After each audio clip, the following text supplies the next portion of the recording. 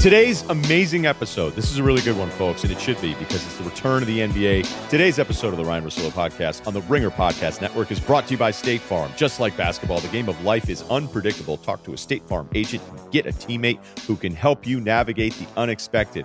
Shake Milton appears to be everything, okay? It's a little unexpected. He's in the mid-40s, I think, from 3 in this new version of it. But we're going to talk with Chris Mannix a little bit later, who says that Ben Simmons is the best player in Orlando. I don't think he means that he's actually now the best player in the league, but you get the point. And then also Monty McCutchen. So that's the plan for today. Anyway, get a teammate who can help you navigate the unexpected. Talk to a State Farm agent today. And you're going, Monty McCutchen, how do I know that name? I know that name.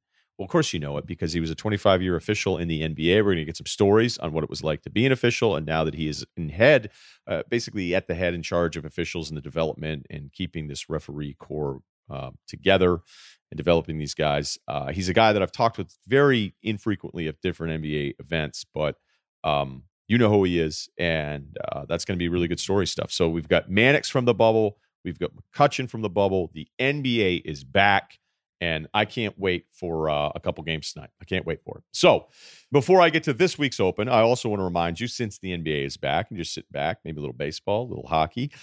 Sports are finally back, and that means you can order in a little bit more or get some takeout and bring it back because you could just justify it. Say, finally, you know what I mean? All those weekends you've been working around the house. Well, now you can get your wings from Buffalo Wild Wings. And if you're missing the sports bar as much as we are, you need to get to Buffalo Wild Wings to watch all the action where the beer is cold and the wings come in 24 sauces and seasonings. I didn't even know 24 sauces was legal, and fans can still be fans. But if you'd rather watch at home, make sure you watch them with a wing bundle, and please drink responsibly. And I know, looking at some of the numbers, big thanks to everyone that subscribes, rate, and reviews the podcast. Please keep getting the word out.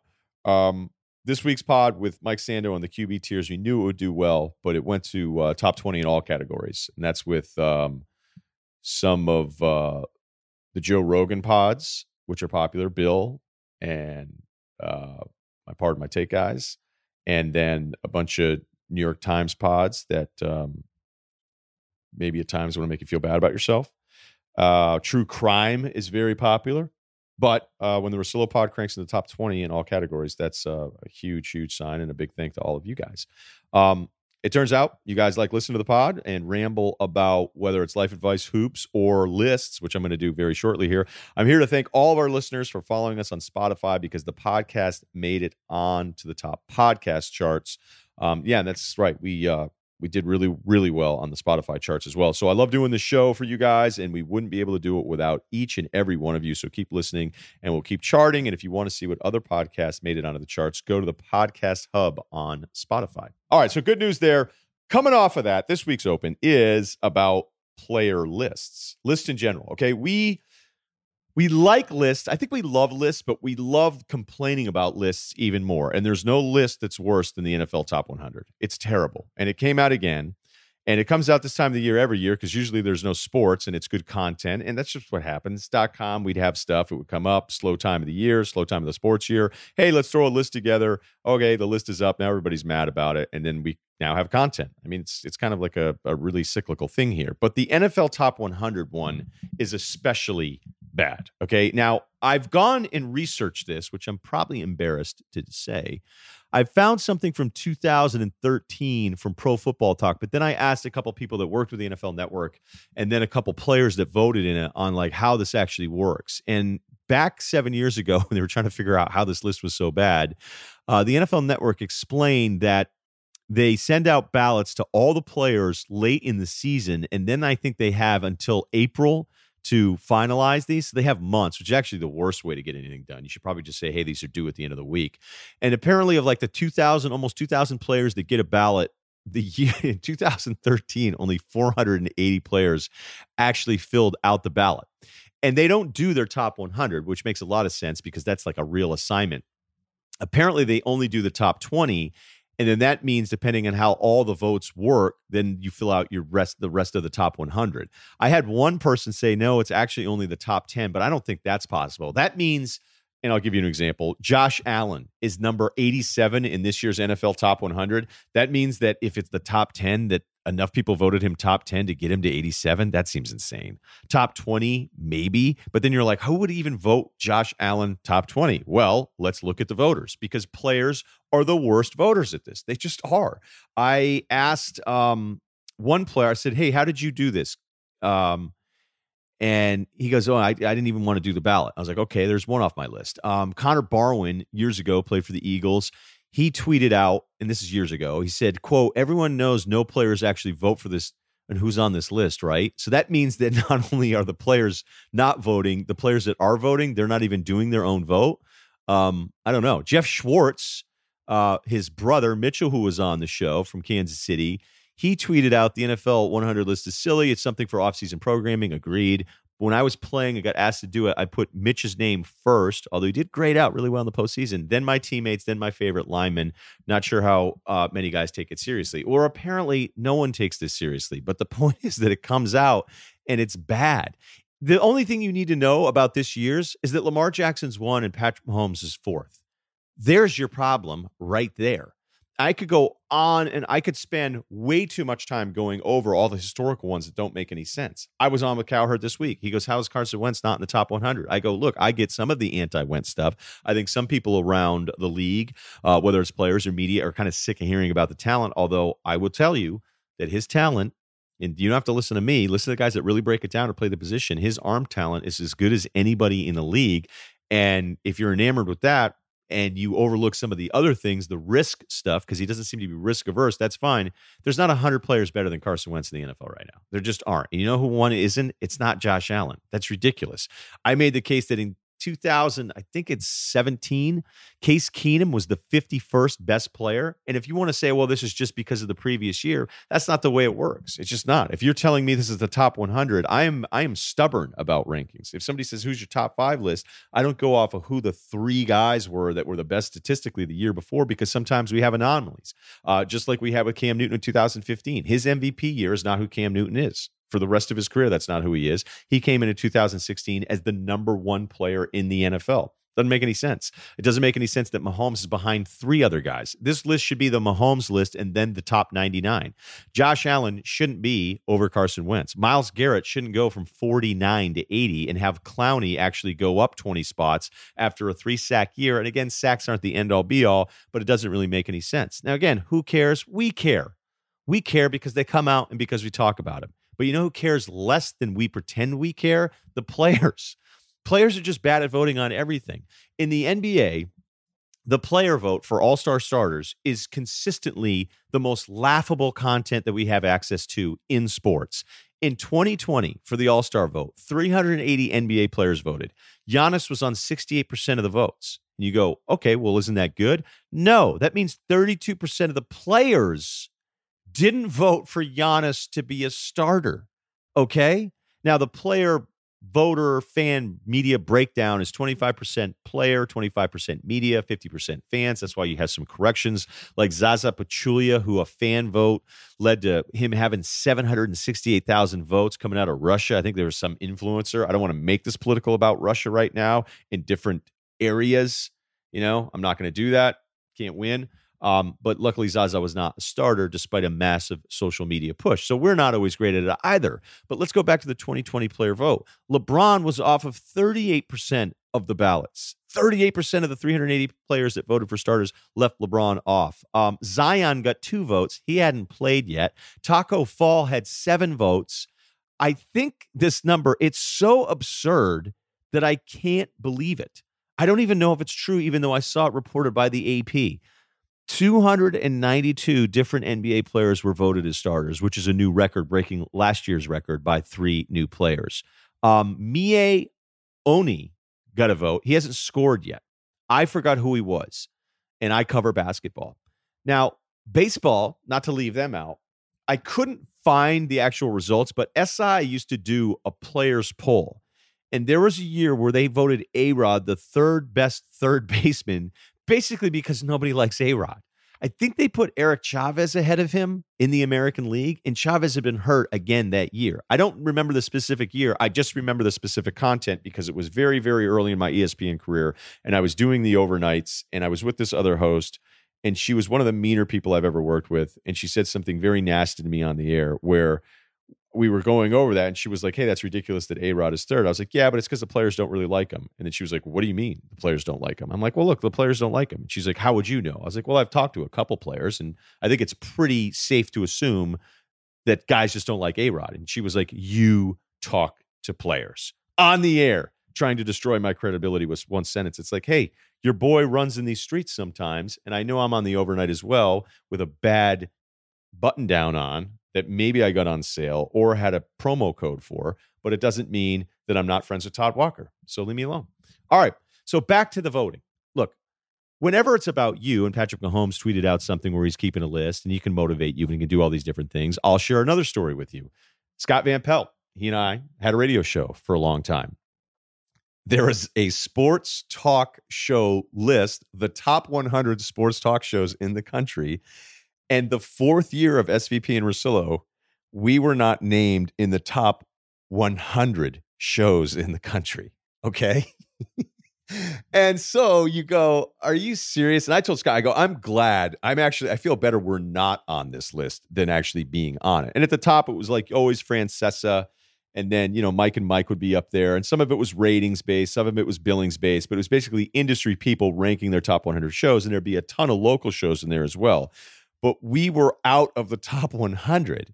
And, Scott, you think I've got edge. There's an edge to Scott that is as nasty as mine can be, where you're like, are you fucking kidding me? You guys didn't name us. And this wasn't year one. This isn't year one trying to work out the schedule. Russillo in a huge NFL studio room doing solo radio once a month. This was 4 years in and a pretty good run and good numbers, good billing and all that stuff. And you're like, you guys left us off. Did you just forget, or does somebody over there hate us?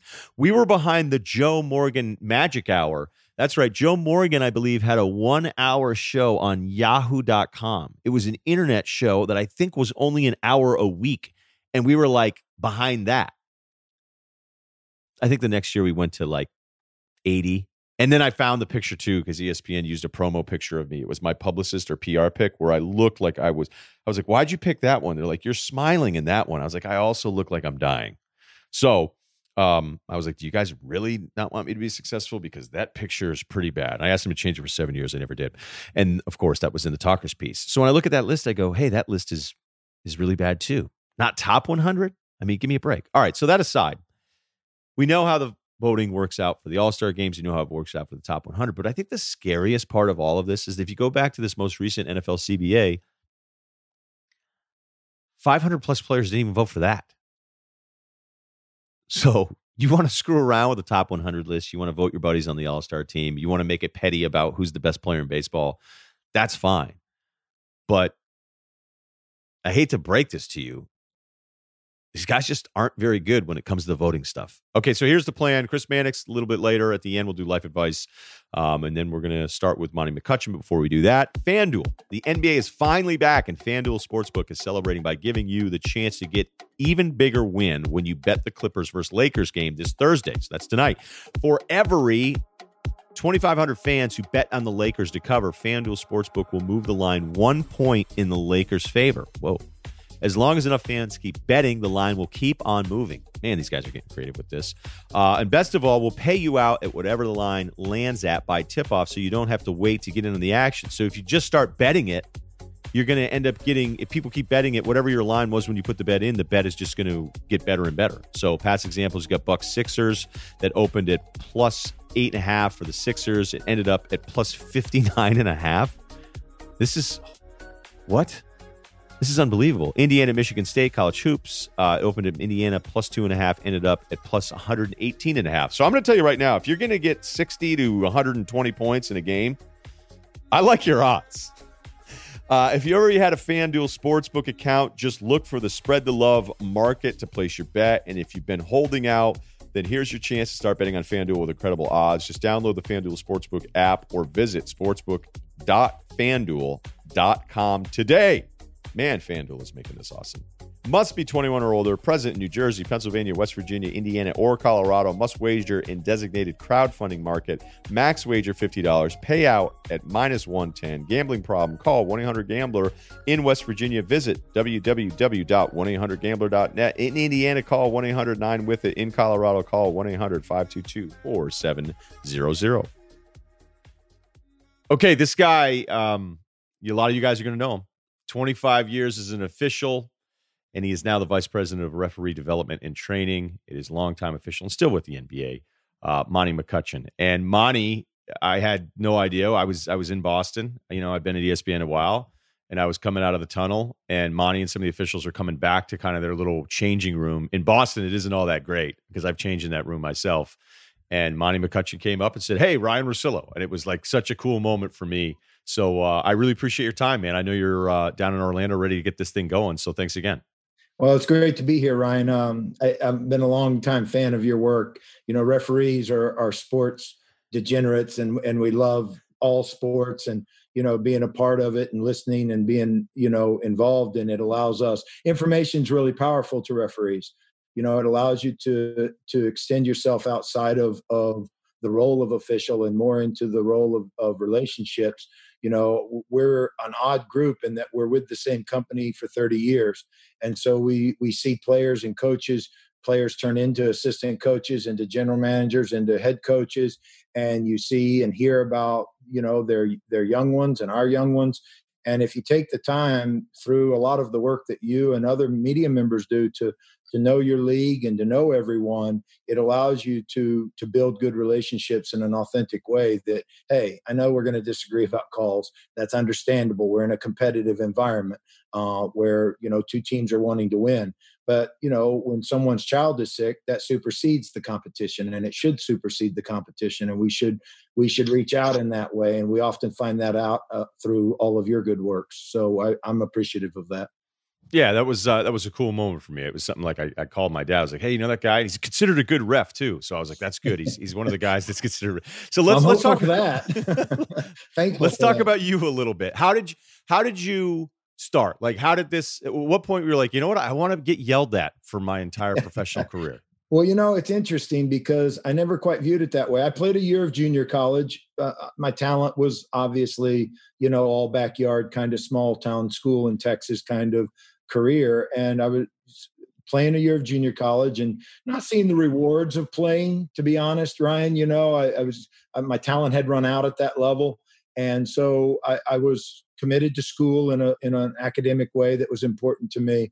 And so I committed to those academics, but growing up under somewhat modest means is a nice way of saying it. I needed money in college, and in the local school that I went to, I was able to, I had a little bit of a reputation as a player, and so I could get started, and it kept me fed in college, refereeing did. And I did it because of that and a way to stay involved in the game. But what I found out very quickly was that refereeing is very similar to golf. And I'm not a good golfer. I enjoy it. But it's similar in these ways in which you are competing against others, but you're really trying to put a puzzle together. You're trying to figure out this set of circumstances up against the standards of the rule book, up against the standards of the interpretations from our competition committee, as it's turned out to be professionally. And you have a real strong inner dialogue with yourself as a referee. There's a lot of self-talk that goes on. When you miss a play, are you able to get on to the next play? When you have an interaction with a player, do you say and interact in an appropriate way that is both filled with strength and humility at the same time? And that's one of the balances we're trying to seek is, I don't want weak officials. I don't think our league wants weak officials. If you're on the road in Game 6 and you need to extend to be able to go home, then you need a strength of an official to be able to uphold standards under undue amounts of pressure. What I don't want is that strength to drift or bleed into arrogance. And that's something that is always a possibility because egos are involved, both for referees and players and coaches. And you have to learn how to provide a proper strength without giving in to arrogance and maintaining a humility about yourself so that you're always under the possibility that lo and behold, I may very well have missed that call, even though I didn't think so. And for me, that dynamic of having to answer my own inner landscape or my own inner journey in terms of can I measure up to these critical moments when the league or when at lower levels, when the conference needs you to, was enthralling. I couldn't get enough of it, because when I failed, it exposed me in a way that I had to answer myself. And when I succeeded, it felt like the hours in the rule book or the hours in the aerobic room practicing my signals so that they looked proper and conveyed what I wanted them to convey, the hours on the treadmill to stay in shape, was all worthwhile at that moment. And that inner landscape exploration was very addictive to me. It's almost like you got ahead of me here, and you knew what my question was going to be. So I don't think anybody leaked this stuff to you, but that kind of leads into. No, I know. It's like I can think of as anybody that's played at any level. You throw it out of bounds, and then you look at the ref, and it's your fault. Okay, I saw a Kendrick Perkins clip the other night where he was trying to run the fast break, and he just threw like a 90 mile an hour fastball, and he looks immediately at the baseline official. He doesn't think the official missed the call. He's mad at himself, but he's trying to kind of like transition the anger. The same thing with the coach. The coach isn't thinking about his paycheck. He's thinking about, I want to keep my job and I'm in this competitive thing. But I think, and I'm not an anti-ref guy. You guys have an impossible sure. job. I think the amount of officiating sucks on social media is obsessive. Like people that are only dealing that content, I'm like, why do you even turn these games on? Yes, there are things that are frustrating to me, sure. but I think I understand at least the process to it. So I think just as a human being, how hard is that when it's like, I know no one wants to watch me, but this guy is jawing at me and is like a man that has pride in myself. Like that has to be an incredibly challenging thing. Like I was looking at some stuff, like I found that Westbrook clip where you and he were going at it. And it seemed like you were upset because he's like, I've got one dad. And you were like, so do I. And then you're like, if you're going to yell at me, I'm going to yell at you. And I was like, oh, here we go. I can't imagine how challenging that is, especially with somebody with the athletic background and a competitor, to not be more frustrated at those times when we know that it's never personal, really, except for the rare occasions. I mean, there are rare occasions that maybe it was, but how challenging is that for not just you, but all officials? It is challenging at times. I think one of the things that we've really tried to preach, for lack of a better description, since I've taken this job, Ryan, is that if you're ever saying to yourself, no one is going to speak to me that way, instead of we have a standard here, right? Then you've allowed yourself to go down a path that you need to reclaim and come back to. Such was the case that night. I can tell you the best part of that story is that Russell is one of the things I love about Russell is that he's so authentic. And I would say that is very true of the vast majority of our players. I am a huge proponent of our players. I think that they live in impossible circumstances in a fishbowl, and they do an incredible job of handling that pressure that must be a daily, minute-by-minute feeling for them. And when you put that kind of pressure into a confined space, then there's going to be some conflict. We did have that moment. And, to start the second half, he came up and he was like, man, I let myself go there a little. And I said, yeah, so did I. I'm not so proud of that. And he goes, no, I should have come a different way. And I said, well, let's think of it this way. We're just at the family reunion fighting over the last plate of food, and we can get past this, and we had a game about 2 weeks later, and the ball went out of bounds, and he thought it was different, and he was walking away, and he was in a good place. I was in a good place. And I asked him, I said, hey, Russell, how's your daddy doing? And he got a big grin on his face and said, he's doing great. He goes, how's your daddy doing? And I said, he's doing well too. And I think that highlights really what I'd like to say to this question, Ryan, is that we know each other for 30 years. And to think that we're not going to be in conflict is not an authentic experience to competition. And the idea is, and the hope is, and I know that this is true for me, is that I worked really hard, and I love my relationship with players because they worked hard at having authentic moments that you're allowed to own yourself, even if it's a moment you're not as proud of. Russell and I laugh about that moment now, but I know on my end, I wished I would have handled it differently. But what I do know is I handled it authentically. And if you're not playing the role of official, but you're Monty McCutchen, who is an official, and you're authentic, and you're also not a jerk all the time, that you had a moment, then we allow ourselves to get through that moment together. And I think that as long as players and coaches and referees handle themselves authentically, and I use that word a lot because I think it's really important that if we're going to be with each other a long time, we have to be genuine with one another. And there are times when a technical foul isn't the answer, but you still have to use some component to run a game. Sometimes that's strength. Sometimes you step just ever so slightly. Being able to apologize and own the moment. I've apologized to players before in that sense, like, hey, I let myself get too competitive there in that moment. And with that kind of dynamic where people are giving and taking genuineness, relationships get built instead of being torn down. You can't always be right as an official. That's just not possible because, one, we're human and we do make mistakes. Two, we have to account for the possibility that we make mistakes, both in our calls and in our interactions.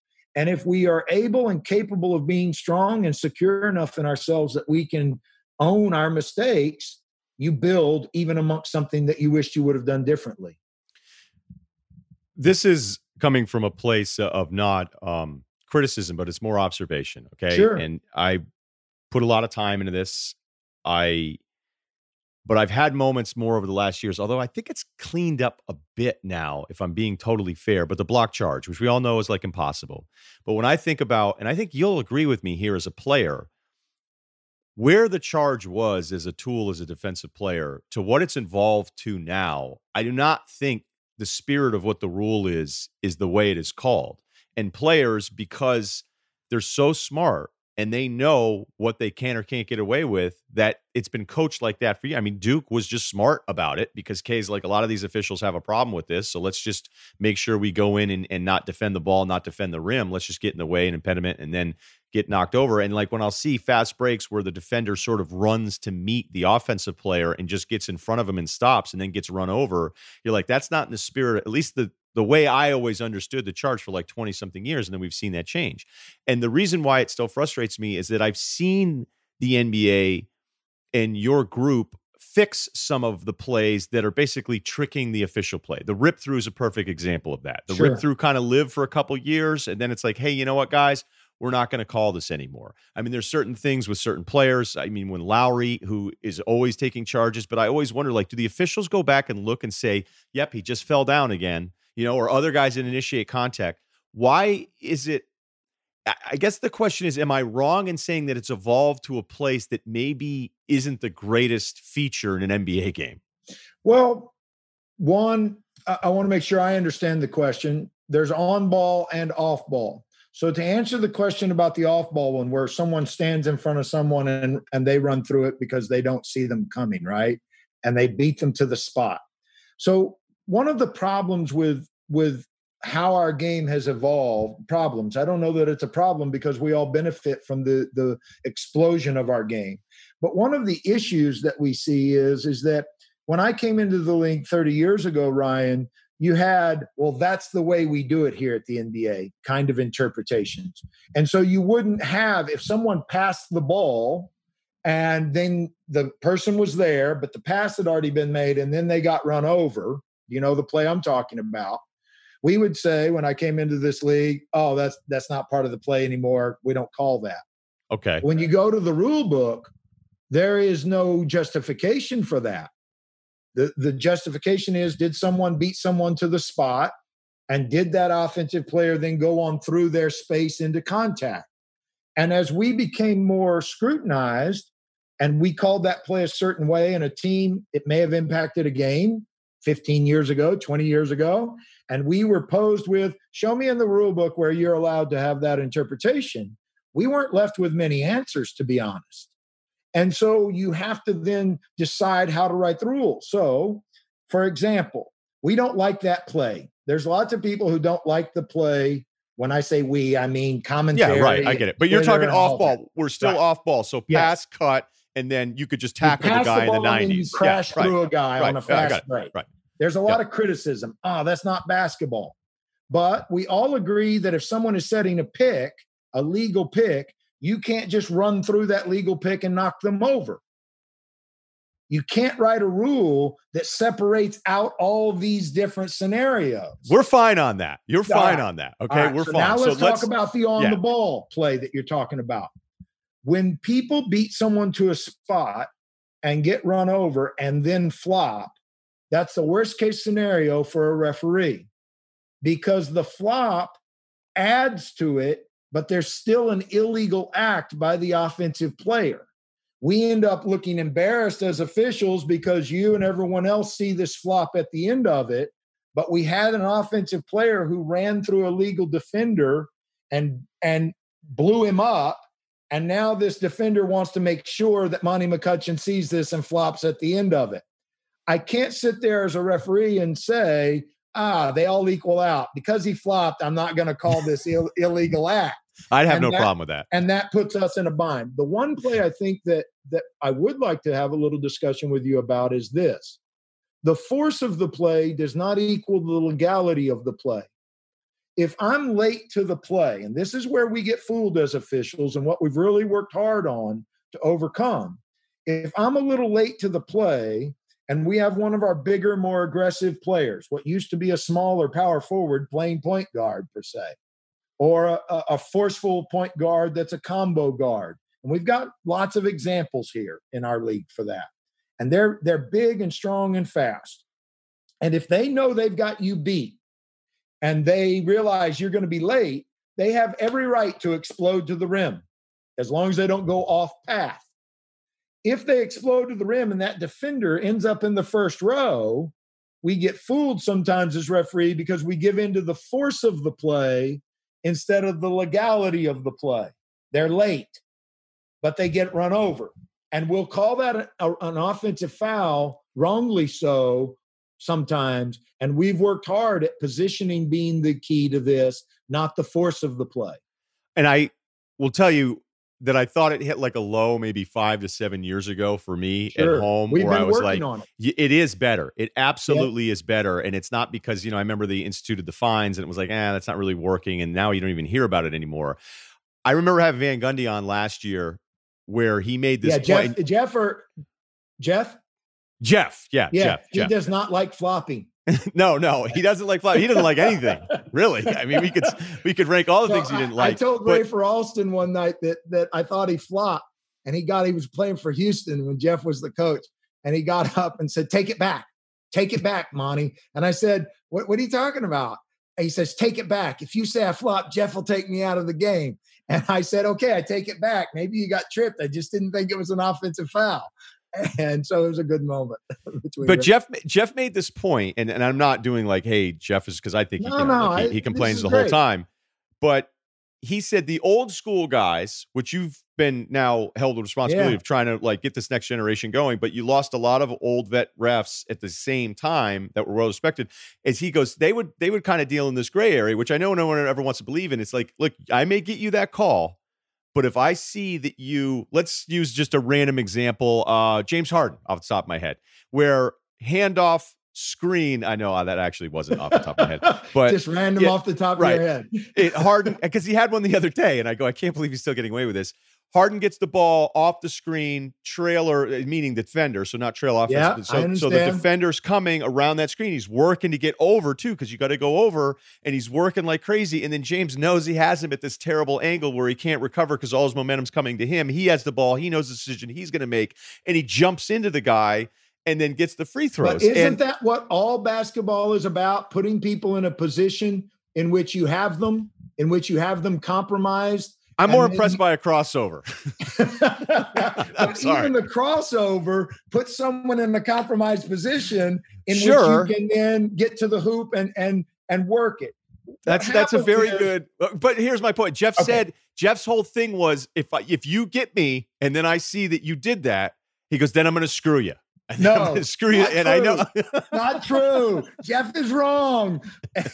And because what referees really want to do is innovation comes about in many ways. And what makes certain players so great is that they do find the innovation in which they can maximize the situation. Listen, that's one way of putting it. Yes. Yeah. I mean, look. Yeah. Analytics has changed a lot of all of our work. It's changed our impact in refereeing and how we look at things, Ryan. But from a players and coaches standpoint, they know that corner threes, layups, and free throws are the most efficient basketball plays. And so if that's the case, what we want is, we used to run pick and roll. Where did Utah run pick and roll? They ran it on the wing. They ran it at the elbow. They either ran it low or they ran it high on the UCLA cut screen, right? But now we've moved pick and roll to the center of the floor because we want to be able to get to the nail, the free throw line, and we want to be able to have all the options to us. I want to roll to the big for the lob. If they take that away, I have the floater. If they take both those away, I have my corner three. So pick and roll then becomes something in the center of the floor. And with the center of the floor, you got to trail it as a defender because there's so much space. And players and coaches started to realize that if I run off the pick, but if I'm a shooter, Ryan, anywhere on the floor and you run into my legs when I'm going straight up, that's a foul. And because we've started to see this in a way that teams are really good at, what we really defensive-minded coaches want to be able to say, well, I should be able to fight over that top of the screen. Well, you have to have space to fight over the top of that screen. You don't get to just bowl your way through it from a legal standpoint. And I think that what you see is this desire to win up against the ability to write rules that are fair for many situations. If you tried to write a rule for every specific type of play, your rule book would be 650 pages. You have to have some latitude. And that latitude then says, if I'm going up for a jump shot, your legs aren't. So take, for example, the play that a few years ago that we have where we started to see people coming up under jump shooters from the front. Yeah, the Bruce Bowen. Bruce Bowen. So where they would come up underneath them. Yeah. And we all recognize that should be a foul. There's turned ankles, there's everything else. It's dangerous, absolutely. But we can't write the rule differently for coming to the side because I'm fighting over the pick. And if someone stops to shoot, they have to have the right to come back down. And that puts a position of referees that when people start to view that as manipulative as opposed to a smart basketball play, we're going to get criticism as referees. But the way the rule is written, it is consistent with other jump shooters all over the floor. Yeah, that makes sense. I'm not disagreeing. I'm just saying that there appears to be certain plays that I go, I can't believe. Like if I were an official, maybe that's why I'm not an official, I'd be like, hey, I watched the Raptors game last night and Lowry got us like 5 times. So the next time that dude falls down, like I'm just going to look at him. And that was the Van Gundy theory. Yeah. Well, what you don't want is, there are things like if I'm allowed to go get the ball, like if I'm a shooter and I'm dribbling with my left, I have to be able to bring my right hand to the ball. And we allow defenders verticality, right? But if your hand is on a horizontal plane, you're in harm's way. Absolutely. Yeah. And if an offensive player is going to get the ball through that arm, I can't just capriciously as a referee with any hope say, yeah, that's not a foul. I can't say that because here's the problem with that, Ryan. If I say that because I have 25 years of experience, but Brandon Adair with 2 years of experience, he's going to interpret a different way. And that way from Wednesday to Friday to Monday, you may get 3 different interpretations of that. And you may be on the wrong end of it each night. One night you're on the wrong end of it because you're a defender. And then on Friday night, you're on the wrong end of it because it gets interpreted differently only now you're on offense and you're not getting the benefit of the call. And we're all over the place. When we have standards as rules, we're not perfect in our enforcement, but it does narrow that to where more consistency is possible. To close this out, I want to ask you 5 questions. We got a little rapid fire here for you. It's time for 5 questions. What's the most nervous you've ever been entering a game?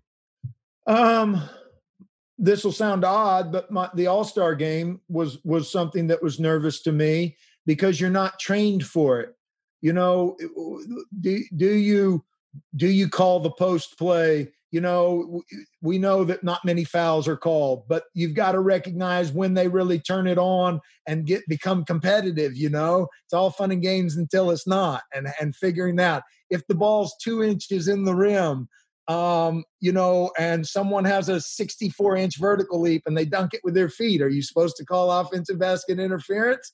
You know, there's all those kinds of dilemmas that the All-Star game placed on me that I felt a lot of stress about. Wow, that was not what I was expecting. I mean, No. you've done 169 playoff games, 16 finals. Hey, by the way, if you're one of the highest rated, which everybody agrees on, and you're 25 years in, how come you only do 16 finals games? Like, I understand it's a bit of a rotation, but I think looking back at that surprised me a little. It's not a rotation. Part of that is that, you know, there were other great referees ahead of you for the first 14, 15, 16 years of your career. I meant rotation in the assignment, not that everybody just gets games. Well, I came off the floor. I had another 10 years of hopefully being in the finals. And so, you know, I made a decision to take this job, and that sort of cut me off in the middle of how many finals games maybe ultimately I would have ended up with. I think the 2 game sevens, I had some butterflies that I wanted to make sure that I'm, you know, the finals game sevens that I worked.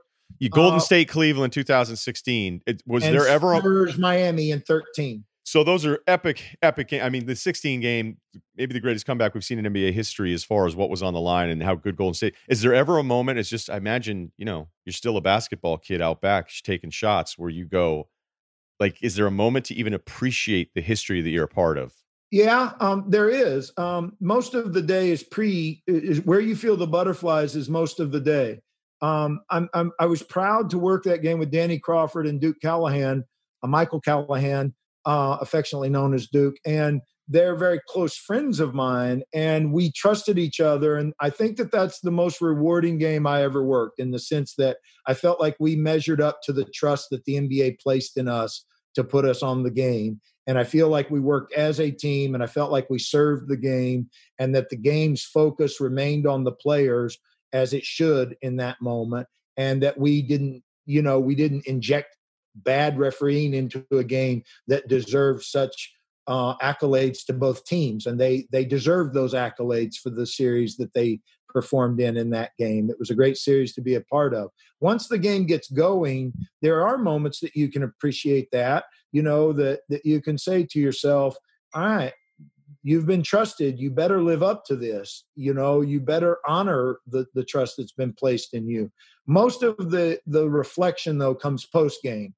And it took, you know, my wife told me that it took me a week to 10 days to come down off of that, where I was normal again, where you were so locked in that there was this slow come down where you weren't sort of, I don't want to say in a daze, but you were just locked into that kind of what it takes to get to that movement. That game moved very slow for all three of us. We've talked about, you know, to where we were so locked in, you could see where the things were going to take place. And that's very rewarding, to be in a moment like that and to know that you did what you were capable of doing, the best that you were capable of doing. That doesn't mean I was perfect that night. I don't mean to suggest that.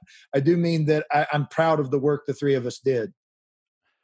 That was a very good answer. All right, let's have a little fun here. Give me the coach that you just go, hey man, you have to complain about every single call. Well, I have a different approach to that. I may or may not be accused of liking to talk. You know, and so what is the answer? When you recognize that you like to talk, it may be more so that the coaches look at me and go, oh my God, why do I have? Doc Rivers once told me, I said, Doc, how long have you known me? He was disappointed that I'd given Kendrick a technical foul, who I love. I just love Kendrick Perkins. And I'd given Kendrick a technical foul, and he was upset with me. And he says, well, Monty. I said, how long have you known me? And he goes, sometimes I think not long enough, and then sometimes I think far too long.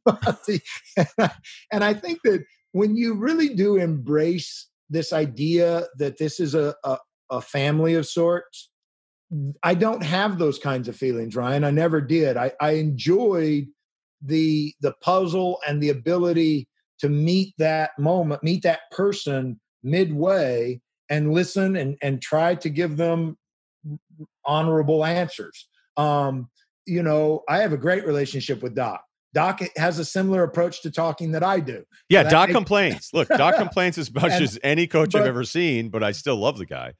As do I, and I think that Doc would say we have a really great relationship in that sense that he gave and he was willing to listen as well, and I think that's all any referee can hope to ask for.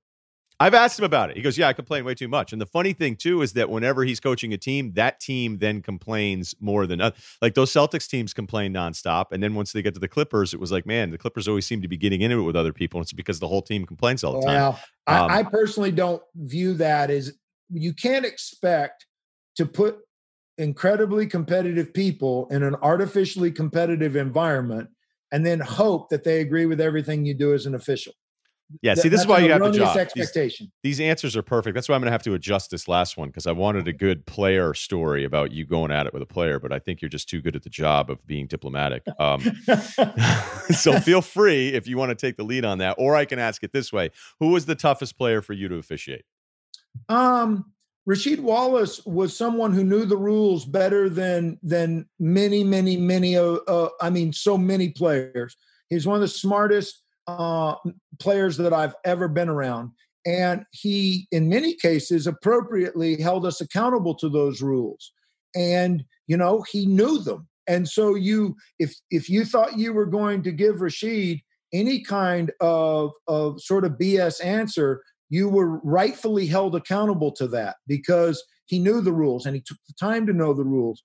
And so, even though there were some conflicted moments with Rasheed, I have great respect for him because he didn't just talk to be talking. He talked and he knew the game. He knew the game of basketball so incredible. His intelligence is so incredibly high that he wanted things to be right. And once again, I've done a little rock climbing, Ryan, and one of the things that I read early on in rock climbing literature is that the approach, long before you ever start to do the climb, some of these best climbs, the approach to get there is the hardest part of the work. And metaphorically, I like that because your approach to players who will hold you accountable determines whether you embrace that or endure that. And I don't mind embracing players who hold me accountable or coaches that hold me accountable because I think it makes me better at my work. And even now in this role, being held accountable by our general managers or our coaches or our players is not something that I shrink from because in many cases they're correct. And it means that we have to learn how to get better at our work from something they've pointed out. And that excites me to be able to own up to that kind of challenge. And because I believe so wholeheartedly in the goodness of our league, you can then interpret the competition or that held accountability through that goodness and know that it's not mean-spirited. It's we want this right. And my job is to make it as right as possible when I can. That was a great answer, too. The Rasheed thing, although I'd say 1 year in Portland, I think he was up for getting some technicals that year. I think he might have been like, you know what, I think I've had it. And then as soon as he got to Detroit, the technicals went away, which I was like, wow, what an amazing transition. Hey, Monty, this was great. I could have done an hour, but I could have done longer. This was really cool. And I think it's very evident. I hope there's going to be so many listeners that are hearing you in this way for the first time and probably, hopefully look at some of the challenges of the job, because that's the way I try to look at it. Even when I get frustrated, it is I go, a challenging job. It's a very, very challenging job, and you're out there and really almost no one has your back. And it's kind of cool that you're the guy that's in the position to have the officials back and working with the NBA. And your answers just prove why you're so good at this. So thanks a lot, man. I really appreciate it. Thank you, Ryan. I appreciate you having me. I look forward to seeing you down the road. Cool. I hope that was good, guys. If you're happy, Jim, I'm happy. I'm thrilled. I knew it was going to be good. I wasn't worried about it at all. I have 10 other things I didn't even get to, but next time. All right. So you let me know if you want me back on again. You holler. I'll be on. And if you need anything from me, let me know if I can ever return the favor. Okay, Monty? So thanks. That sounds good. Thank you, Ryan. Tell your old man I said, hey. Yeah, I will. All right, good stuff out of Monty. Before we get to Chris Mannix, I'll remind you that Whoop is a fitness wearable that I've been using for the last few months to track my training, sleep, and recovery, and it's been awesome. I'm going to admit it right now. I'm just going harder, folks. I don't know if there's Instagram posts to follow, but I'm just going harder because of Whoop. All right, that's it. That's what I'm going to tell you. The key to Whoop is that you wear it all day long. You never miss a beat. They have a really smart charging system. It charges immediately, by the way. It's great. Where the battery pack slides right on top of the strap, so you never have to take it off to charge. You won't ever have to worry about losing a night of sleep or missing a workout. Whoop has been all over the news lately. And I'm sure you heard that after the PGA Tour procured 1,000 straps for its golfers, caddies, and staff to help everyone at tournaments stay safe throughout the pandemic, Whoop has been using respiratory rate to help members detect potential signs of illness before other symptoms develop. So there you go. With Whoop, you receive workout goals from its strain coach that pairs your recovery to a certain strain level. So if you went ham, all right? I'll never forget Bob Lee reading that on Outside the Lines. He was reading a LeBron tweet. He's like, well, LeBron James checking in on that tackle last night, Sunday Night Football, saying that blah, blah, blah, blah, went ham on that tackle. And we were like, you, the legend. Yeah, if you go ham, they're going to go, all right, dude, dial it back a little bit. All right? But when you're not going ham, it's going to say, hey, man, you're slipping a little bit. And there's nothing worse than looking at your phone going, I am slipping. And if you care about yourself, you're gonna step up. And it's all because of the bracelet. Whoop. You can track your stages of sleep, again, down to the minute. Each morning, check out how much REM or deep sleep you got from the previous night and actually understand how well you're sleeping, not just how many hours you were in bed for. So that's the other part of it. You get to bed, you watch an episode of Veep. Shout out to Jonah. You can't make, yeah, right? Jonah, VP. You can't make up acronyms. Somebody has to, Mike. We had Timothy Simons on the podcast. For my listeners, yeah, if you get it and you're watching Veep and you're like, oh, wait, I didn't really fall asleep at 11 o'clock. I fell asleep at 1 because I watched 3 episodes in a row. But, whatever. Brace is going to keep track of that. And then you'll know the next day. So for my listeners, Whoop is offering 15% off with the code RUSSILLO, RUSSILLO, at checkout. Go to Whoop, that's WHOOP.com. Enter Russillo at checkout to save 50%. Sleep better, recover faster, and train smarter. Optimize your performance with Whoop. Joining us from the bubble, taping this the day the NBA gets its season started again from Sports Illustrated, it's Chris Mannix. So, I think we've done so much on the coverage of what it's like and everything, and you've probably done a ton of that. So, because basketball's here, let's get into some of that. Are there any early impressions that have made you change your mind about how you would have thought the playoffs would have played out under normal circumstances? Yeah, I mean, it goes beyond, just who's here, who's not, right? Like we can talk about the Lakers missing Avery Bradley or, the Trailblazers getting back Nurkic and Collins. But for me, a lot of what I'm looking at early is, kind of like what these teams are made of and like what the mindset of these teams are. Like I'll give you 2 examples. Like Milwaukee has been great since they've been down here. And I for context, I spend most of my day sitting in the lobby of the Coronado Springs Hotel where there are 3 practice courts. And I get more value out of just hanging out there and, watching teams go by, coaches stop, GM stop to talk. It's like summer league in that way. And just, riffing with them about what they've seen and how they've perceived the first couple of weeks. And so often, like guys are talking about Milwaukee and just how they're playing and how locked in they seem to be. And when I talk to people within the Bucks about that, one thing they say is that's worked for them is that when this whole thing was announced, everybody on that roster wanted to be there, right? Like, so different teams, players had different reasons for not wanting to go, whether it's family reasons, health reasons, social justice reasons.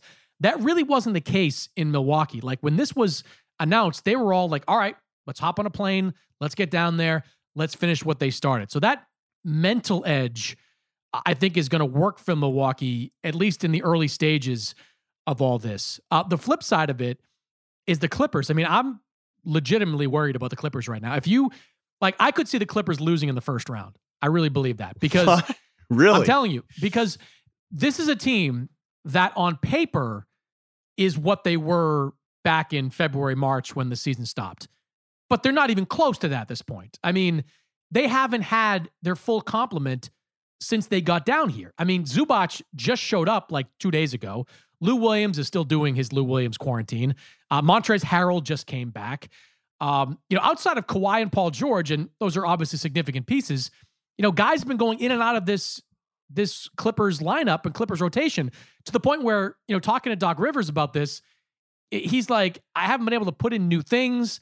Our practices have been really short. Now, the counter argument to that is, well, they got 8 games to figure it out. And that's true. Like, you've got 8 seeding games to get your legs under you and get back to being the team you were. But they're going into this just a total mess, a complete mess where, if they don't get these guys back and these guys don't get in condition really well, which is a separate conversation, they could be in some trouble in that first round. I'm glad you said that, though, because I had done, and it's something I referenced earlier, like I went on with Cowherd and we just talked about a bunch of different things. And because the NBA has been so rest aware lately that some people feel like this is an approach, like this is an actual by design approach with the Clippers and what they did with it. I was like, look, I've talked to enough people to know that the Clippers are internally, they've been frustrated all year. This isn't like, hey, let's never have any continuity all season. And then, by the way, this oddity of having 4 months off where everybody should be rested. So I still love that team on paper, but I also love the Sixers on paper. Like when you know how, like, look, it's out of sight, out of mind for a few months, and then you start going back and you're looking at stuff, and I'm going, how are the Sixers the 6th seed? Like, I can't figure that out. And despite all of this, the Clippers are still right there as a 2 seed. So even though it hasn't worked out, and maybe you're right because you're down there and there's a vibe that's hard to explain, it's still really hard for me, even though, like, what would it be? Dallas in the first round, and they have the number 1 offense in the NBA, which I think surprises you. And you look at some of their numbers, you're like, man, maybe Dallas is a lot better than their record. I have a hard time believing that this team flames out, although the lack of continuity has to scare you for a group that's never done it before, too. That's the other thing. Is like, Kawhi's done his thing, but the rest of this group has never done anything. This group collectively has never done anything, and that's a really important thing in the playoffs. I mean, like, the conditioning is going to be a huge factor. I mean, Zubac just got back to practice a couple of days ago. Like, they've been rolling Joakim Noah out there in these scrimmages as the starting center. He hasn't played in over a year. Lou Williams is, sitting in his room for 10 days. And, people keep saying he'll miss the first 2 seeding games. It's not like he's going to walk out of his room ready to give you 30 minutes. I mean, teams are extremely concerned about these soft tissue injuries. So there's going to be a ramp up for Lou Williams as he gets back in the rotation. Same thing with Montrezl Harrell, who's been gone for weeks as well. So, I mean, this is a team that's going to have to spend every minute of these seeding games getting into shape. Now, you mentioned Philadelphia. Like, they're on the other side of all this. Like, I've watched a couple of their scrimmages from courtside.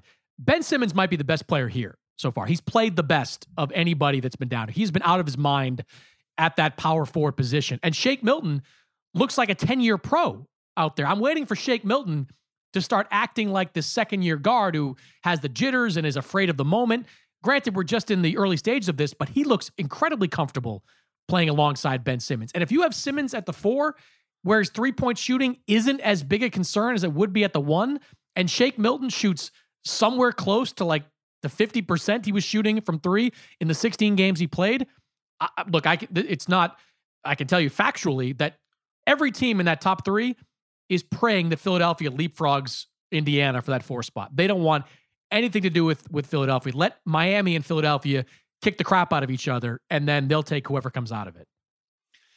Philly would never do it because they don't have enough equity, and Brett Brown's going to worry about how this playoff thing even goes for his job. And I do think that the delay in play this year and the oddity of these playoffs maybe puts things on hold. Some tough off-season questions that a lot of teams around the league would have to kind of answer, whether it's Houston or maybe Philadelphia or even a couple other teams. You never know because there's only as much change as that's available with other teams that want to do stuff.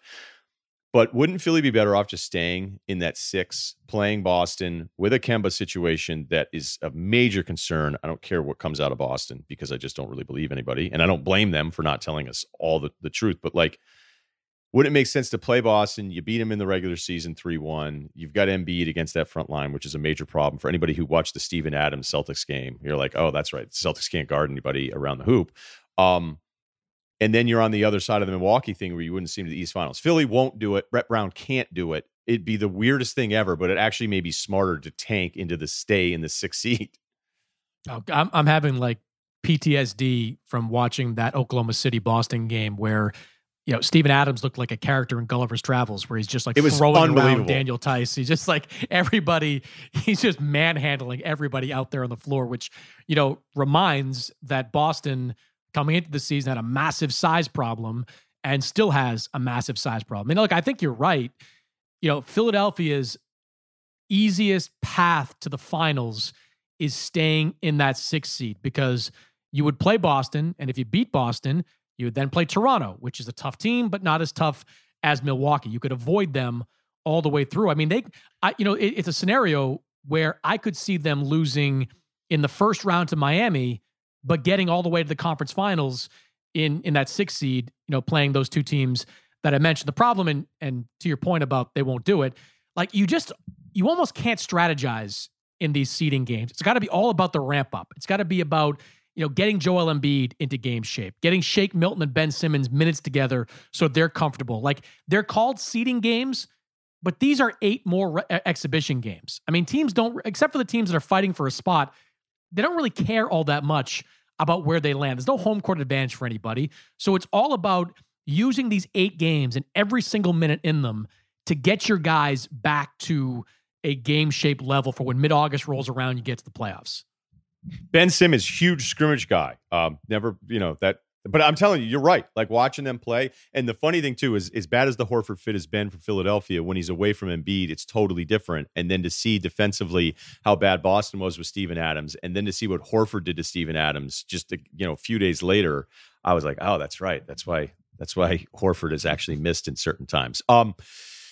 Is there a third team in the West? So your Clipper stuff, all right. But I think we're on the same page, at least that like you're not writing them off, but you have major reservations. But I still can't, like, do you have another team behind the Lakers then out of the West? Because I know everybody's kind of in love with this Houston thing. I'm not sure. The Eric Gordon ankle, it came back negative. It looked bad the way he reacted to it, but you never know with these guys, especially with the ankle stuff. Do you have a third team that you're taking really seriously? Maybe so, because you're more open to the idea of a Clipper failure. Yeah, I mean, it's not Denver, that's for sure, because Denver's got the same problems, if not worse, as the Clippers. I mean, I don't know who was on that team flight to Orlando a few weeks back, but it must have been like, 4 guys in the pilot because they were missing everybody with that team. I mean, they just got their last player into Orlando just this week. And, talking to Mike Malone earlier in the week, he still doesn't know who's going to play on Saturday. Like the Nuggets roster right now is a total mess. And I think that's something that's going to be a problem for them as this thing kind of moves forward.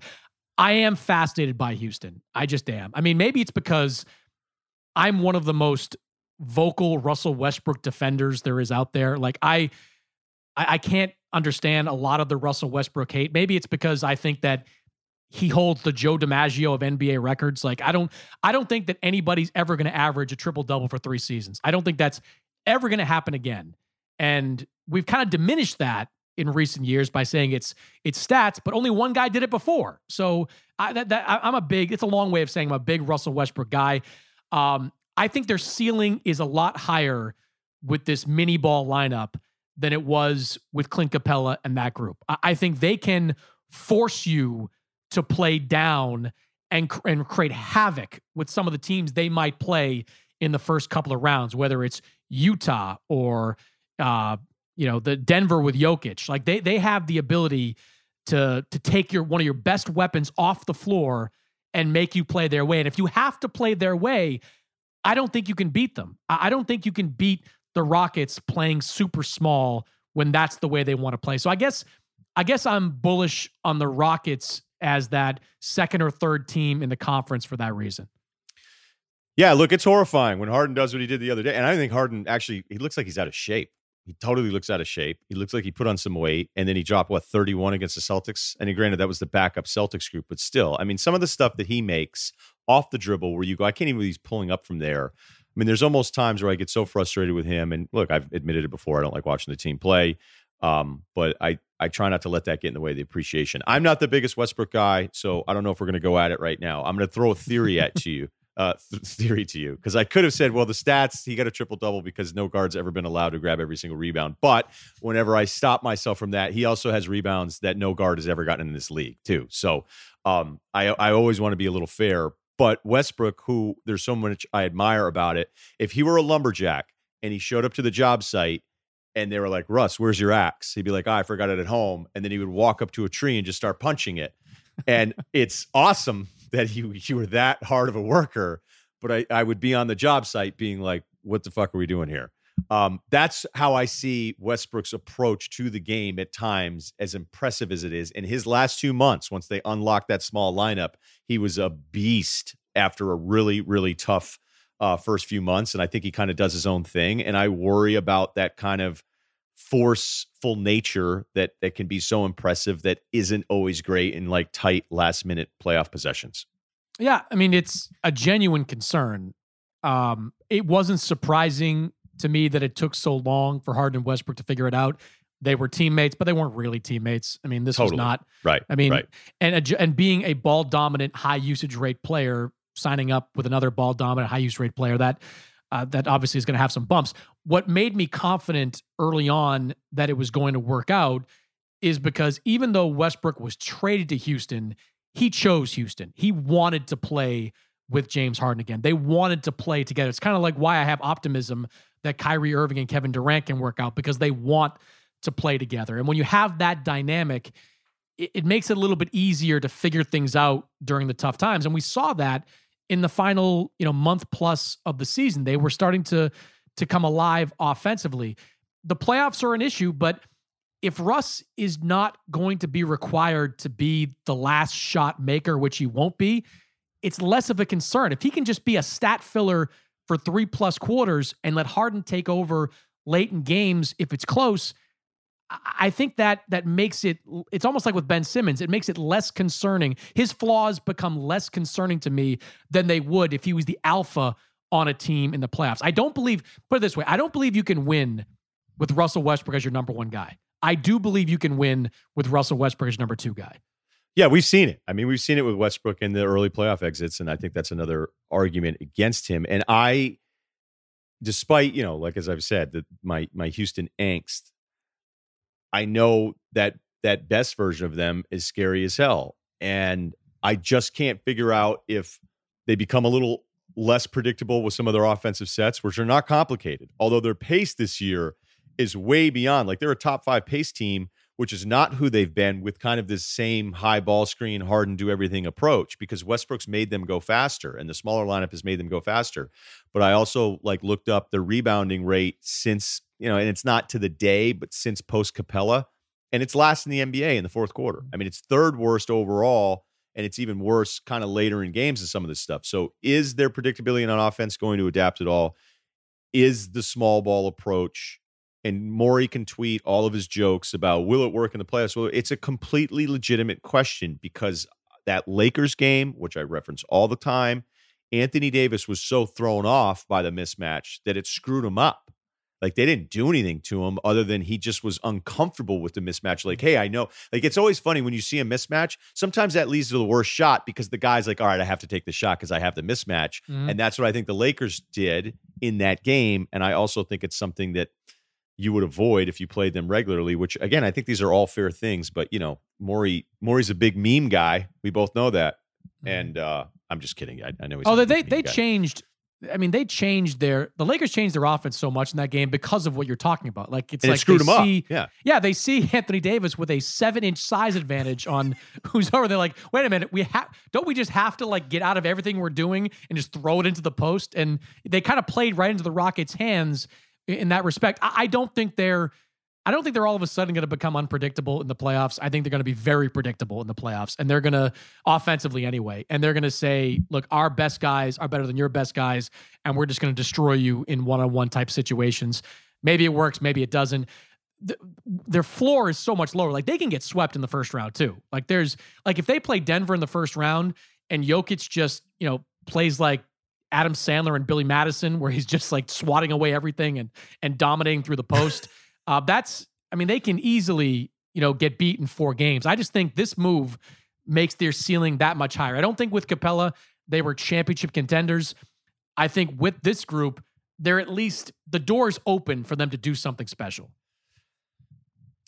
Yeah, that's still, I guess I have a harder time getting there because and I look at the two LA teams and I go, you really think that this thing is going to beat them? And if anybody just says, oh, well, they could get hot, it's like, okay, well, look, we're doing the hot goalie thing where that's not really a breakdown. It's like, look, I understand them and the multitude of shots, but I'll put it this way. I think it's at least incredibly, like, there's eyes on them in a way that's like, what's going to happen with these guys? Because I don't think we really know the answer. All right. The Celtics, we touched on it briefly there.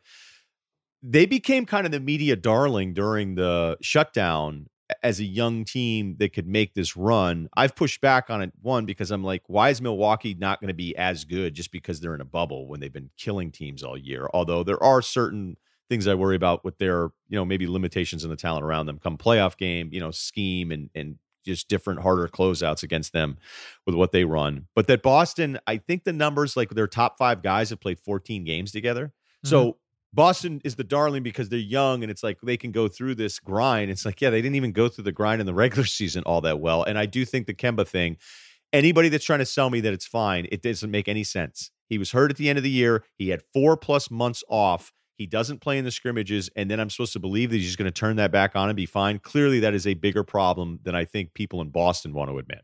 No, I completely agree. You don't have a nagging injury that flares up over the All-Star break, and then you take 4 months off, and the nagging injury is still there. Like, it's not like it's a little hyperbolic to call it, but it reminds me a little of the Isaiah Thomas stuff, where Isaiah had a hip issue. And all of a sudden, you're like into the summer and like, wait, is he having surgery or not? Are we still discussing this? How significant is this?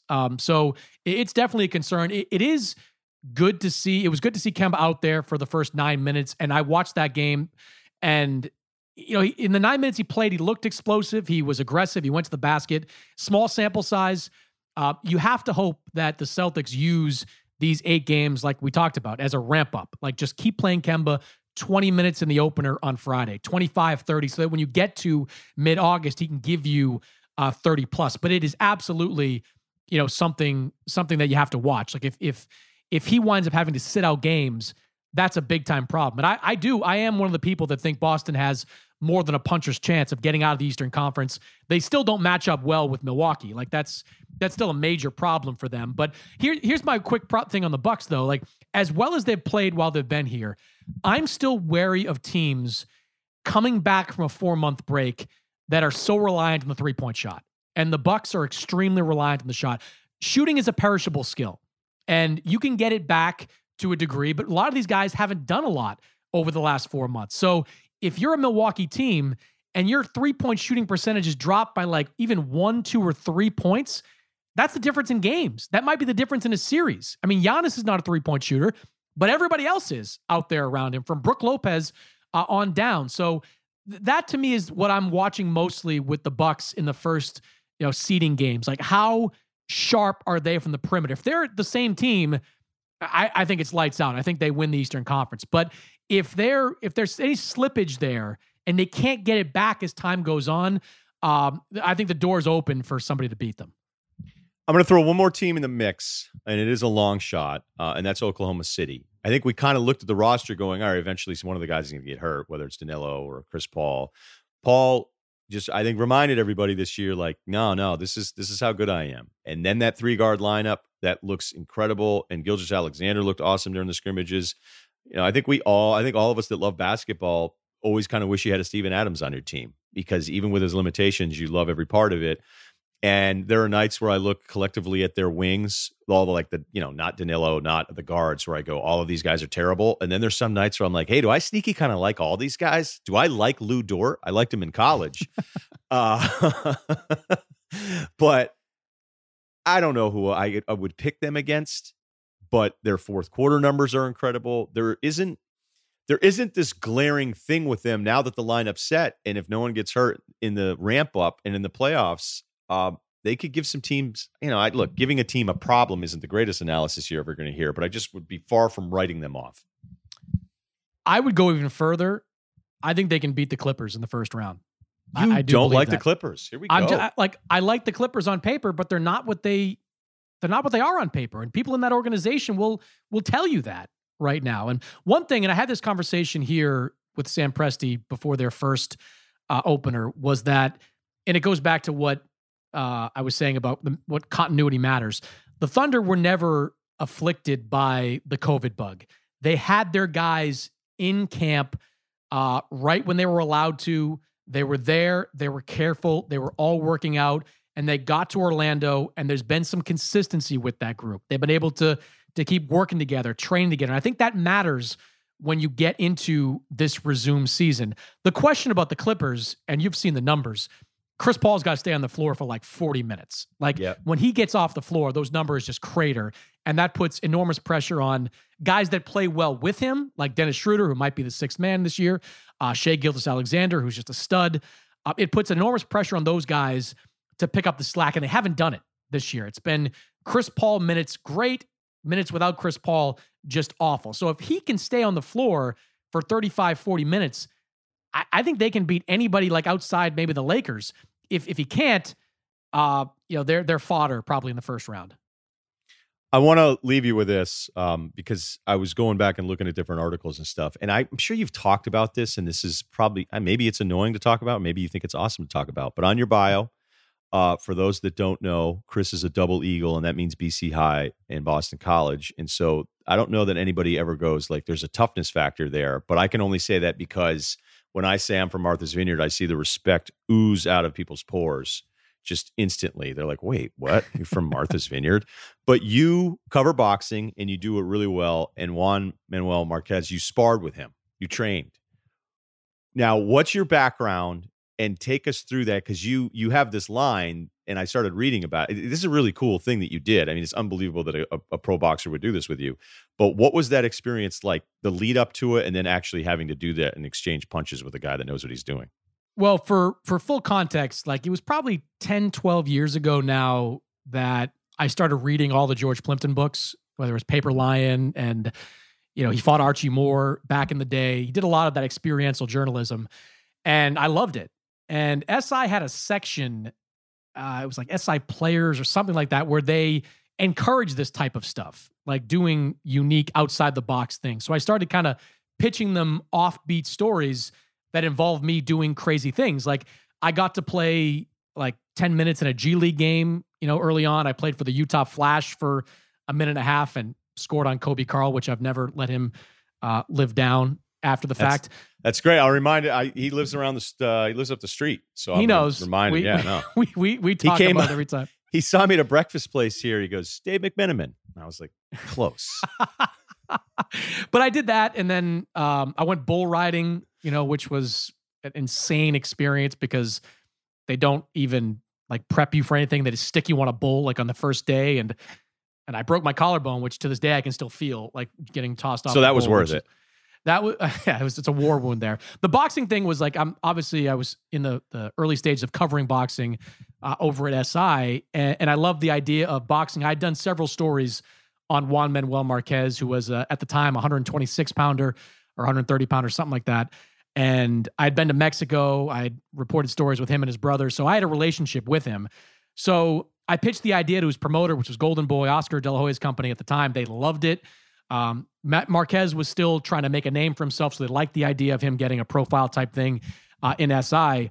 So they agreed not only to do it, but they said they'd fly him up to New York to do it. So I spent 6 months. I signed up. I hadn't boxed at all. I signed up. You had never boxed. So no, never boxed. Chris Mannix, not professional badass. No, if you count the like abysmal street fighting record I had in suburban Boston. Which town? That's Quincy, Mass. We're going to town. Okay, Quincy. The people. Yeah. It's not just boats. It's a lot of boats, but it's not just boats. It's people that can probably claim that they beat the bejesus out of me at some point. But I had not boxed, so I went to Church Street Boxing, which is downtown, right by the Old World Trade and Freedom Tower now, and spent 6 months training. Like I had a couple of guys that work with me. And we went through the motions for 6 months, did like 5 days a week, got in pretty good shape for it. The day of the fight, all my Boston friends came up for it, right? Like they, excuse me, they packed their coolers. They came up and they were looking forward to seeing me get my ass kicked. I didn't know what to expect when Marquez showed up, because not only did he show up, he rolled in there with his publicist, with his actual trainer, Nacho Berestein, a Hall of Fame level trainer, with his cut man, like he's going to need that in a situation like this. And he rolled in with the whole crew. So we went to the back room of Church Street Boxing. And I'll never forget this. My editor who was there comes up to me, says, Nacho, his trainer, said to me, he goes, "What round do you want this to end?" And my editor, his name is Rich O'Brien, was like, no. We don't want a knockout here. Just, a little light sparring there. So we got in there. It's wild, man. We got in there. We did 3 rounds.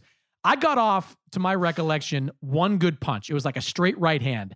And I remember his reaction. He kind of nodded, slapped his gloves together, and then hit me with a body shot that there was a video of it somewhere that made me spaghetti legs. I didn't go down, but I spaghetti legs all the way off to the side and just basically ran away for the rest of the round. I made him madder when I hit him with something clean. So it was an unreal experience. Like, when it was over, I was happy that I did it. But even standing in front of a guy that I had 50 pounds on, 50 pounds, we're wearing headgear, I've got 50 pounds on, I was still, that's the most scared I've ever been in front of another human being ever before. And your buddies are there. They let your buddies come up and watch it. Oh, man, they were all trashed too. Like, this is when we're all 26 to 28, something like that. Yeah, right. They are. You think you're supposed to be drunk all the time. Oh, but they're they're booze cruising the whole way up, and they get there. It's the middle of the afternoon, and they've got. I remember one of my buddy had a funnel. I don't think he used it, but he had a funnel with him, and they were just sitting there, just ripping beers and rooting for Marquez, yelling. I could for Mass.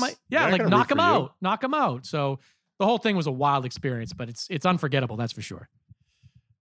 I appreciate you sharing that story with us, because I don't know why. I don't know how that slipped up. I don't know why I didn't know about that. But you can follow him at SI Chris Mannix. He does a terrific job. Tier 1 down in Orlando. The stories will come in, and that was great stuff, man. Thank you. Anytime, Ryan. Allow me to.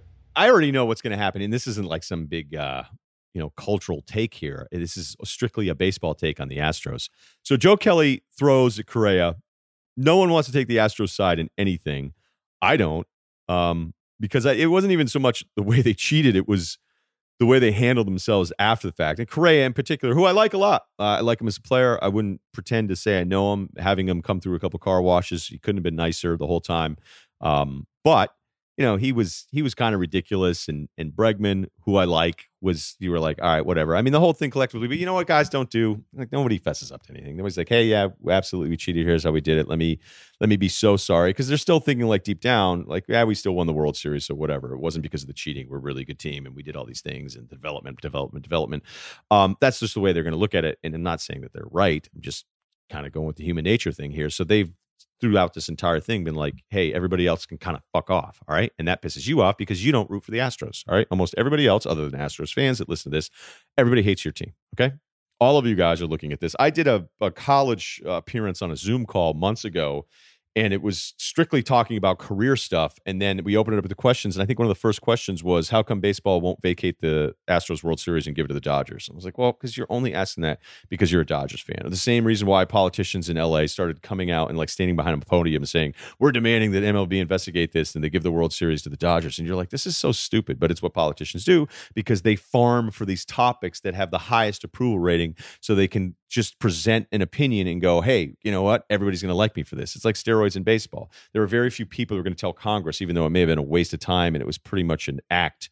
There weren't going to be a lot of people saying like, no, we want more steroids in baseball because we want kids to be taking them to be influenced by their heroes in Major League Baseball, right? So that's, like, you can see certain things that politicians do where you go, okay, that's a very high approval type topic. And at least in LA here, for politicians to jump in and say, hey, let's be anti-Astros, it played well, as dumb as it was. Okay. Now, back to what happened.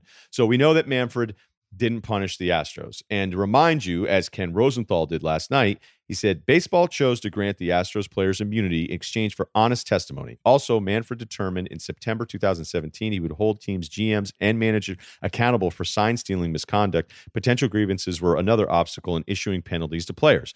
So let's take the last part of this first. for all the times that we want punishment to be held up to our standards, and I still think punishment-wise, the public, we are so off. Thank God the public is not in charge of punishment moments after something happens, because everybody would be sentenced to shame island. Whenever we'll be like, well, why doesn't it happen? Why doesn't it happen? Like, there's so many times. Well, potential lawsuit. Well, that's not right. Yeah, I'm not saying it's right, but that's the reason why this decision was made. And then all of a sudden, you know that if you were going to start suspending all the players, how long was that going to drag out, and what kind of grievances were going to be filed? And was that mean the story was going to get dragged out longer and longer and longer? A lot of times, your answers is, well, how come this kind of employee gets to do this? And I'm not even trying to single out any, but you understand different industries. We're like, well, how come that person still has a job? Why does that person get this kind of deal? Like, this guy's getting those kind of benefits 30 years later. Well, unions are the answers to a lot of those questions. And in this case, and not all unions are certainly not the same, but in this case, the baseball union, the players union, is very, very strong. So Manfred's like, look, here's what I can do. I'm going to give everybody immunity, try to figure out exactly what happened, get to the root of this thing, and make sure we stop it. We'll punish the people that were in charge, but that wasn't good enough because most of you are not rooting for the Astros. And a lot of times when it comes to sports and punishment, even though we want punishment to be consistent, it isn't consistent anywhere. So I don't know why we even keep asking for that. We are a lot like two siblings in the backseat of a car on a long family road trip where you're like, she touched me first, as you sit there and argue. That's what most everyone is like with this Astros thing. So I'm not defending the Astros, but I'm also realizing that the way you're upset about the whole thing is basically driven probably because of your rooting interest. So Joe Kelly throws at Correa, and then Correa and those guys mouth off, and Kelly then gets suspended 8 games. Now, people are really going overboard with the shortened season math thing, where it's like, hey, losing a 3-game series is like losing 11 games in a row. You know what it isn't? It isn't like losing 11 games in a row. I know what the math says. I know. Like, I understand that a certain number of home runs in a shortened season would equal this many home runs over 162. But you know what? What sucks is losing 11 straight days that you show up to the ballpark. It's not the same feeling as losing 3 in a row. People are going to lose 3-game series in these shortened series. There's probably not going to be many teams losing 11 games in a row over 60 games. Like, it's just not the same. And by the way, there are other teams that are going to be losing 3 games. So the whole thing kind of cancels itself out. So when the suspension turns into Joe Kelly, 8 games is really like 22 games. Okay, maybe I'll allow that more so than I will the losing streak math on this stuff. And I know there's a math guy going right now being like, what are you talking about? It's 2.74. There's no debate. It's 11 games. I'm like, yeah, but it isn't. Like, I'm refusing to accept the numbers there and what's to the right of it. But Kelly, you know why he got hammered? Because Manfred's like, all right, this is the deal, guys. This isn't going to be a tee off on the Astros deal all season long. Oh, and by the way, in the middle of a pandemic, I don't want you guys fighting each other, because you know what? I just don't want you guys fighting each other in general. And now I especially don't want it when the season looks like it's falling apart because a bunch of guys can't stay out of a strip club, and we may have to cancel the Marlins, who should have been relegated when it was Sampson and their other owner there ripping off the entire state of Florida and the county in Miami. Okay. Unfortunately, like, if the Marlins had been just, hey, we're just done with you, I wish it had been under that stewardship. Then, even though I know it doesn't seem like people are really huge fans of Jeter either after a couple trades. So let's be grown-ups about this. And I know you don't like the Astros. I'm not defending the Astros, but to see Manfred hammer Kelly, which is fine, we can agree on that. It is very clear. He doesn't want everyone. He's setting a tone that you are going to get massively punished for throwing at these guys. If you think you're going to do this all season long, that will potentially lead to fights that makes us look worse and even more selfish than we may already be, because we're getting close to each other and fighting. Is some of the social distancing stuff is like totally, make-believe. That's what Manfred did. And this isn't a vote for Manfred. It's a vote for common sense, and it's a vote for explaining why the suspension happened the way it did. So there you go. You want details? Fine. I drive a Ferrari 355 Cabriolet. What's up? I have a ridiculous house in the South Fork. I have every toy you can possibly imagine. And best of all, kids, I am liquid. So, now you know what's possible. Let me tell you what's required. Okay, life advice. It is lifeadvicerr@gmail.com. Kyle sent over a big one here. This is going to bum some dudes out. All right, Ryan, first off, I've been listening about 6 years now, ever since I had a 2-hour break in class in mid-morning and nothing else on TV except for you and Van Pelt. The number of people that watch this on campus middle of the day is always just amazing to me, and it always makes me feel good about it. I love hearing how much people love that show all the time, so I reference it probably too much, but whatever, proud of it. Anyway, I'm 24 now, living in Arizona, 2 years removed from college. 1 year removed from professional baseball. So athlete. I work in construction real estate. Oh, I thought this guy swung a hammer. Okay. Coach high school baseball on the side. Okay. Net worth sitting in the low 4 figures. So what are we talking? Under 10 grand? I think that's what that means, right? Net worth. So he's in the $1,000 to $9,000 club. Okay. Steady. Wow. Hey, look, I don't think I had 9,000 until I was. When we say net worth, are we talking about what's in the bank? I never knew how to understand that. Net worth is very like, what do you got if you sold your stuff? Yeah, first of all, it's always wrong. A lot of times I'll look at somebody and be like, there's no way that's what the net worth. And then other times it's like so low that you go, well, that doesn't make any sense. But when basketball, like, everybody, I get blamed for being a pro owner because I've defended owners versus some criticism that I just think is stupid sometimes. Like when something happens and they'll go, well, that guy's worth $2 billion. She's like, yeah, but you can't write a fucking check for $1 billion. Okay. Do you not understand how net worth works? It's everything that you have on paper. And most of, look, Ballmer is cash. Okay. He's cash and assets. Ballmer can do whatever he wants. Fertitta in Houston, there's arguments that he's actually very much paper and he's not liquid. And there's a reckoning coming for certain NBA owners where if the revenue is cut massively for multiple seasons, if we can't get out of this pandemic, which is a whole nother topic, that be a big yard sale. Right. There's going to be some bills due here. And then if there's multiple franchises available, then that drives down the overall franchise value and whatever. I mean, it'll probably correct at some point. But every guy that owns all of this stuff, like I'll always read, like there's certain people that are with rich families that have stuff coming to them where their net worth is a really nice number, but it doesn't mean they have any cash. Okay. It doesn't mean the net worth versus what can you actually go and do are two completely different things. Frank McCourt apparently had a nice net worth. I think Bud Selig's like, look, we're not even going to call Experian Frank. I'll handle it here. And he didn't have any money. He didn't have any money, like fucking none. Look, I totally derailed this life advice. That's okay. That's all right. People like the net worth stuff. People, big net worth guys. I never actually understood what they meant, so that's good. Thank you. All right. So as long as I explained it to you, and then a few 100,000 to 1 million people listening to this, but okay. So this guy's admitting, yeah. All right. You know what though? He's right out of college. You've got a few thousand in the bank, or a car. I don't know. Maybe you own a shed. And it's just on paper. And it's a sick shed. Okay. All right. Bought a house. Oh, he bought a house. He bought a house with a net worth in the 4 figures. I don't think this guy is accurately describing what. Maybe he thinks 4 figures is 4 zeros. Could be. I think he thinks it's. I don't know what the hell he thinks here. All right, let's move on. All right, so he bought a house. I have a decent starting salary. No kids. Everything heading in the right direction except for my dating life. Okay, Mr. Lonely Hearts here. I have 3 to 4 girls who I hang out with often. There's people listening to this right now that are so mad that this guy's saying help. Let me read that sentence for you again. I have 3 to 4 girls who I hang out with often. So we got a player on our hands here, folks. But the one I care about the most just moved 1,200 miles away. Oh. We've dated for 3 years, but in the past year, it's been more casual because of the combination of school, baseball, and work. I don't really care about the other 3 girls. Okay. But it's always a good time when I hang out with them. I already miss my ex-girlfriend that moved, and it's only been a week. What do? Do I give these other girls a chance? Plural.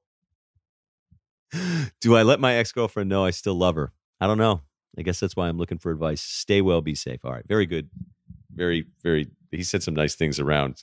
There's people going like, you dick. All right. So you're 24. Here's what I'm going to tell you. As I did my 2002 worst life ever thing, which I randomly stumbled into the other day as I was trying to find something else online. And I talked about Bill, where I had the girlfriend that I really wasn't mature enough for, was not aligned with in any way whatsoever. She wanted to move with me when I came to New Jersey. We were in Vermont together. And I was like, what are you, nuts? Like, this guy's got plans. I got real aspirations. So like, she had no choice but to tell me to fuck off. I deserved it. But as soon as she did it, I was like obsessed with getting her back. I was more into the idea of us once I realized it might be over than when I had her and she was totally team Russillo and down for any plan that I had, she was going to be along for the ride and was never going to get in the way. But as a child of divorce, I felt like, sometimes when there's these marital breakups that can really derail some plans. So I'm just going to stay focused here. And you could be like, hey, wasn't that like 20 years ago, dude? What are you doing? So the reason I'm bringing up that story is because I think that's what's happening to you here. Girls clearly like you, athlete, 4-figure net income, value, net worth, house, no kids. You work with high school kids. That means there's a compassionate part to you. Look, I mean, sometimes guys are going to email the show that girls actually like, which is always a nice turn. But my guess is you probably are in this immature phase, and it's not wrong, but you're in this immature phase of you like the one that you can't have. So maybe you are totally in love with her, and that's the right girl for you. 24 still is a little young, but everybody's different, and maybe you sound like you're planning out the whole deal, and maybe you want kids by 30 and all that kind of stuff, and that's great if that's what you want to do. But be very careful in talking yourself into caring about somebody for the wrong reasons, because when she was there, I don't know what the problem was. All right. But if you're in love with her and you really are like, hey, this is the girl I'm thinking about all the time, just be sure that you're thinking about her all the time, because she is that person that you need in your life. And you're not thinking about her all the time because she's just not around and you have all these other options. Like, as much as I loved forgetting Sarah Marshall, when Siegel just runs through the town after the breakup, you're like, you should be doing a better job of getting over this, because there's a lot of guys that break up that have no options, and you're on a tear. Good point. And so stop crying and eating cereal and get over this girl. Where there are some people that break up and have no options and nobody's interested in them, and women can smell the lack of confidence on you like it's the newest cologne, where it's just, oh, this guy's definitely down on himself. I'm not giving him my phone number. They can smell it on us, man. I'm just telling you right now. They can sense it immediately. This guy has no self-confidence. I will move on. I will talk to the drunk redhead kid in a flannel, because that kid has no self-awareness and he's actually so confident. And you're like, what the hell? And that's not an anti-redhead or flannel rant, but you get my point. You're like, how come my friend who's not as good looking as me does so much better? And you're like, because that guy doesn't care. He shows up and he goes, I don't care. I'm the man. And there's something to be said of just having that approach in life in general. But that's it. That's all I have for you. I could only tell you, like, I'm afraid at 24 that you like her because she's not there. That's all. But if this keeps dragging out, why don't you just tell her how you feel? And then if she says no, then you're going to like her even more. So good luck with that. That was a mega NBA is back pod. Thank you to everyone that listens. It was a really great week. The numbers are just so awesome, and I'm so excited you guys are digging what we're doing here. And that's the plan, man. So please subscribe, like I said, rate, review, and we will talk to you. Oh, by the way, Simmons and I are back on Sundays. Sundays NBA returns. So Bill and I are just ready to go on that one. We are so fired up to get those Sundays going again. So good stuff. We'll talk to you Sunday.